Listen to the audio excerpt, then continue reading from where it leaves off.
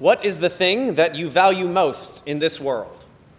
That's not a rhetorical question. I actually want you to think about that. Don't say it out loud, but in your head, we're going to awkwardly stare at each other for the next 10 seconds while you think about what it is that is most valuable to you in this world.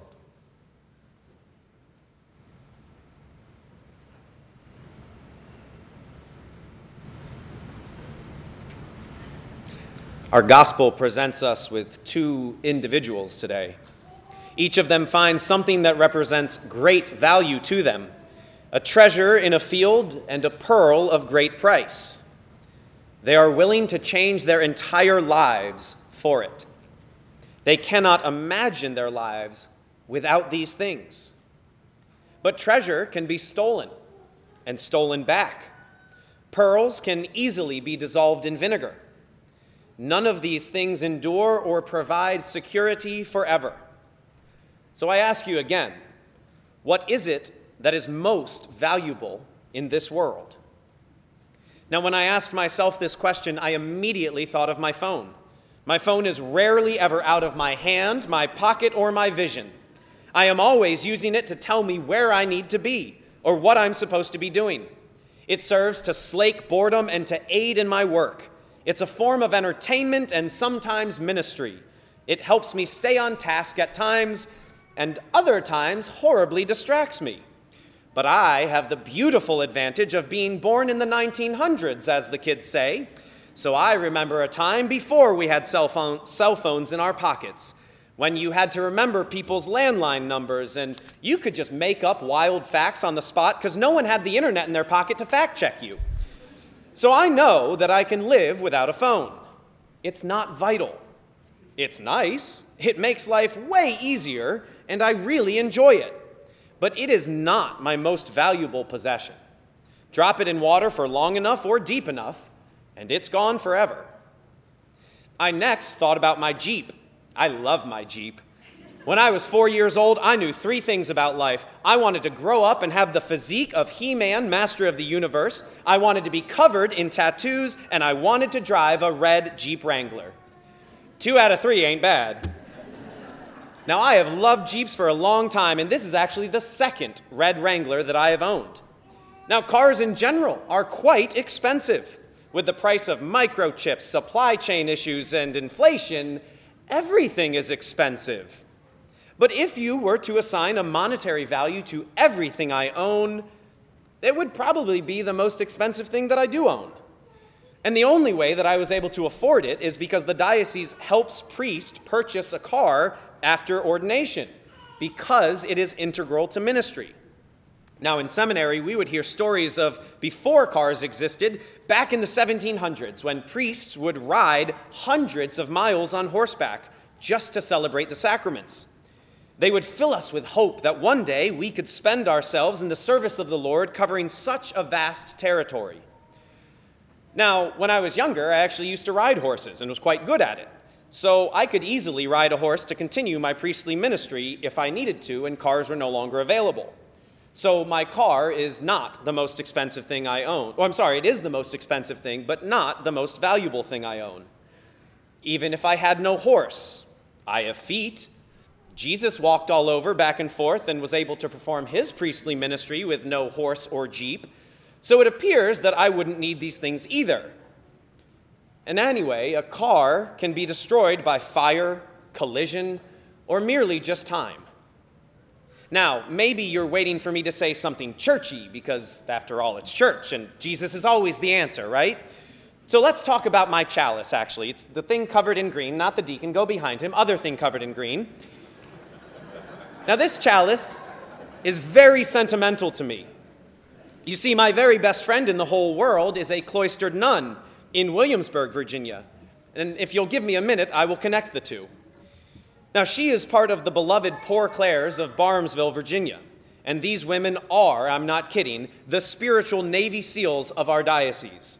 They are cloistered nuns living poverty with the most joy that you could ever imagine after the lives of St. Francis and St. Clare. My friend's name is now Sister Chiara Marie of Jesus, but before she was Sister Chiara, we were best friends. two young adults in Virginia Beach discerning our separate vocations together as friends. She entered the cloister during my second year of seminary.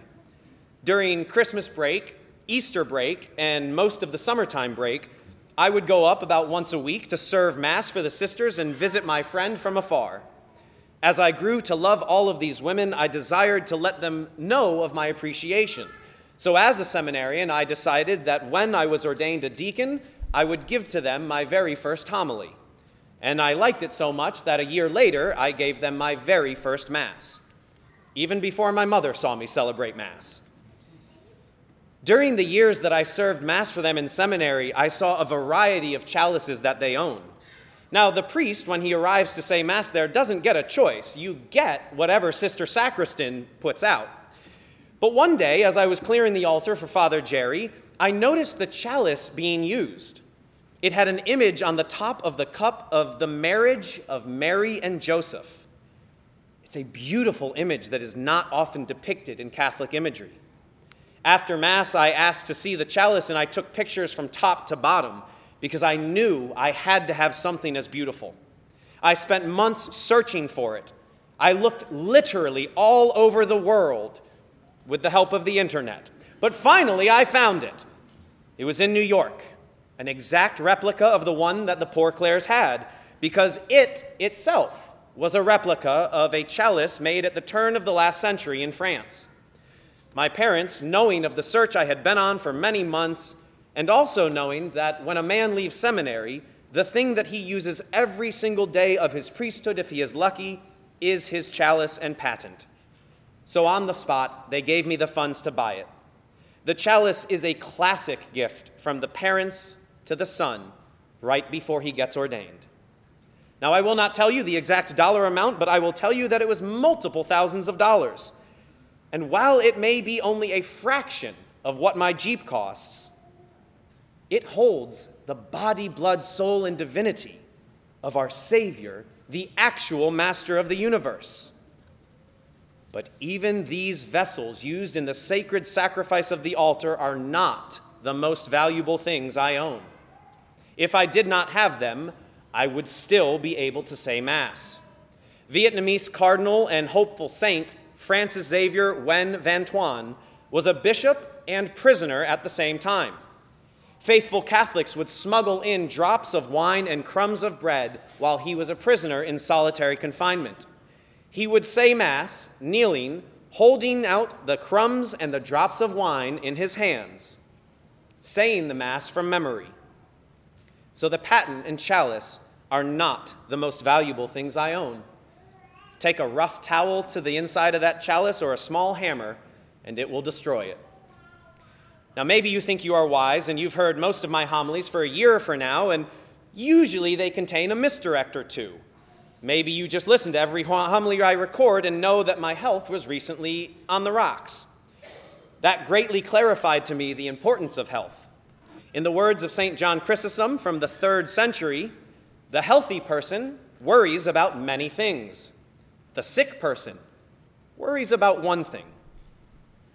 Pleasure can often be ignored, but pain must always be addressed. Now, I like to think of myself as generally a healthy person, especially for the last 4 years. But with my recent health problems, I am not at 100%. So I don't even have my health right now. Health is clearly not the most important thing that I own. And furthermore, which one of us owns our health? Sickness seems to be the great humanitarian equalizer. I feel like COVID taught us that. You can be the most important person in the world or the least insignificant, and a tiny virus, bacteria, spore, or parasite doesn't care about your education, doesn't care about your title, your career aspirations, or your dreams. It will strike you down regardless. Now, good health is a multifactorial entity. Many factors we have input over: nutrition, physical exercise, creative expression. But on any given Sunday, as they say, anyone can be subject to an accident or come down with an illness and never recover.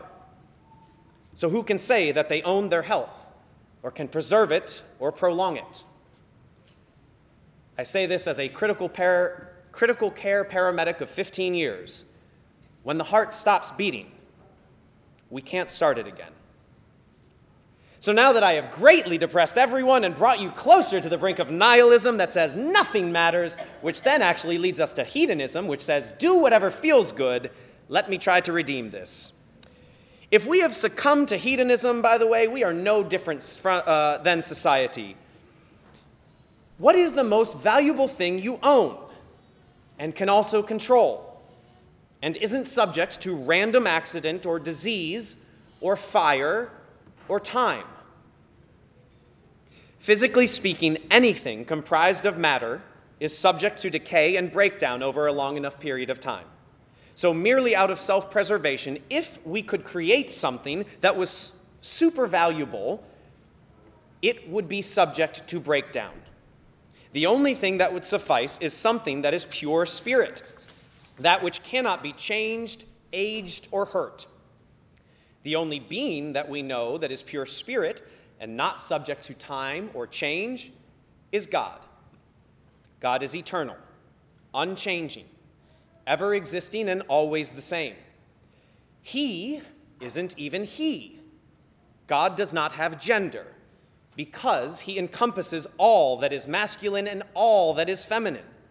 But while God contains all that is masculine and feminine, God created humanity distinctly in male and female, and that cannot change.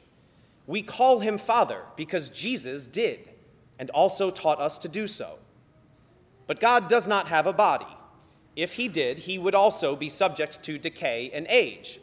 So any picture that we have of an old white guy in the clouds with flowing white hair and a white beard is actually terrible theology. More properly understood, here's how I want you to think of God. Think of him as a puff of smoke that doesn't dissipate. That's the only real conceptualization of a pure spirit being that we can understand.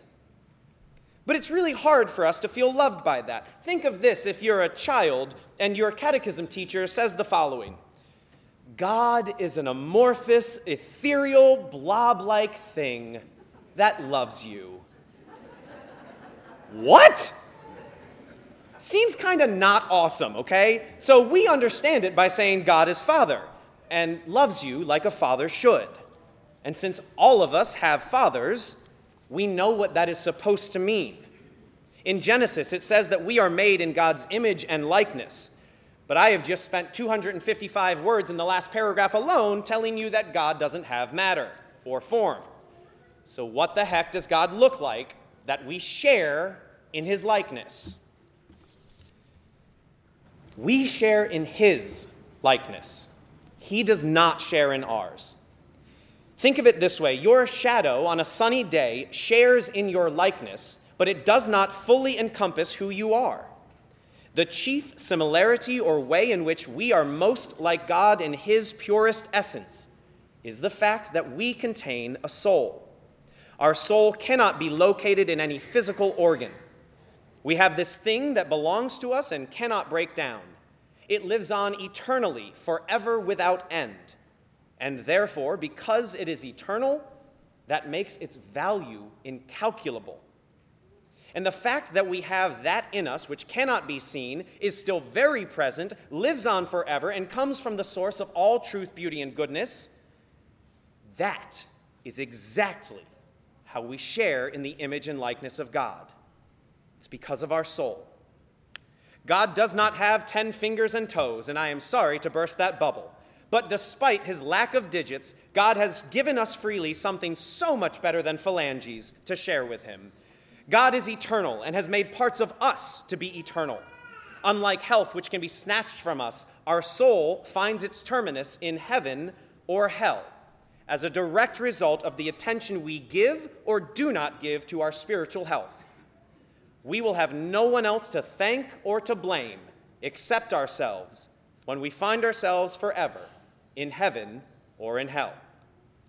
So what are you willing to do to make sure it ends up where you want? When you figure that out, you are just starting to think like the man in the gospel who sells everything to buy the field with the treasure in it.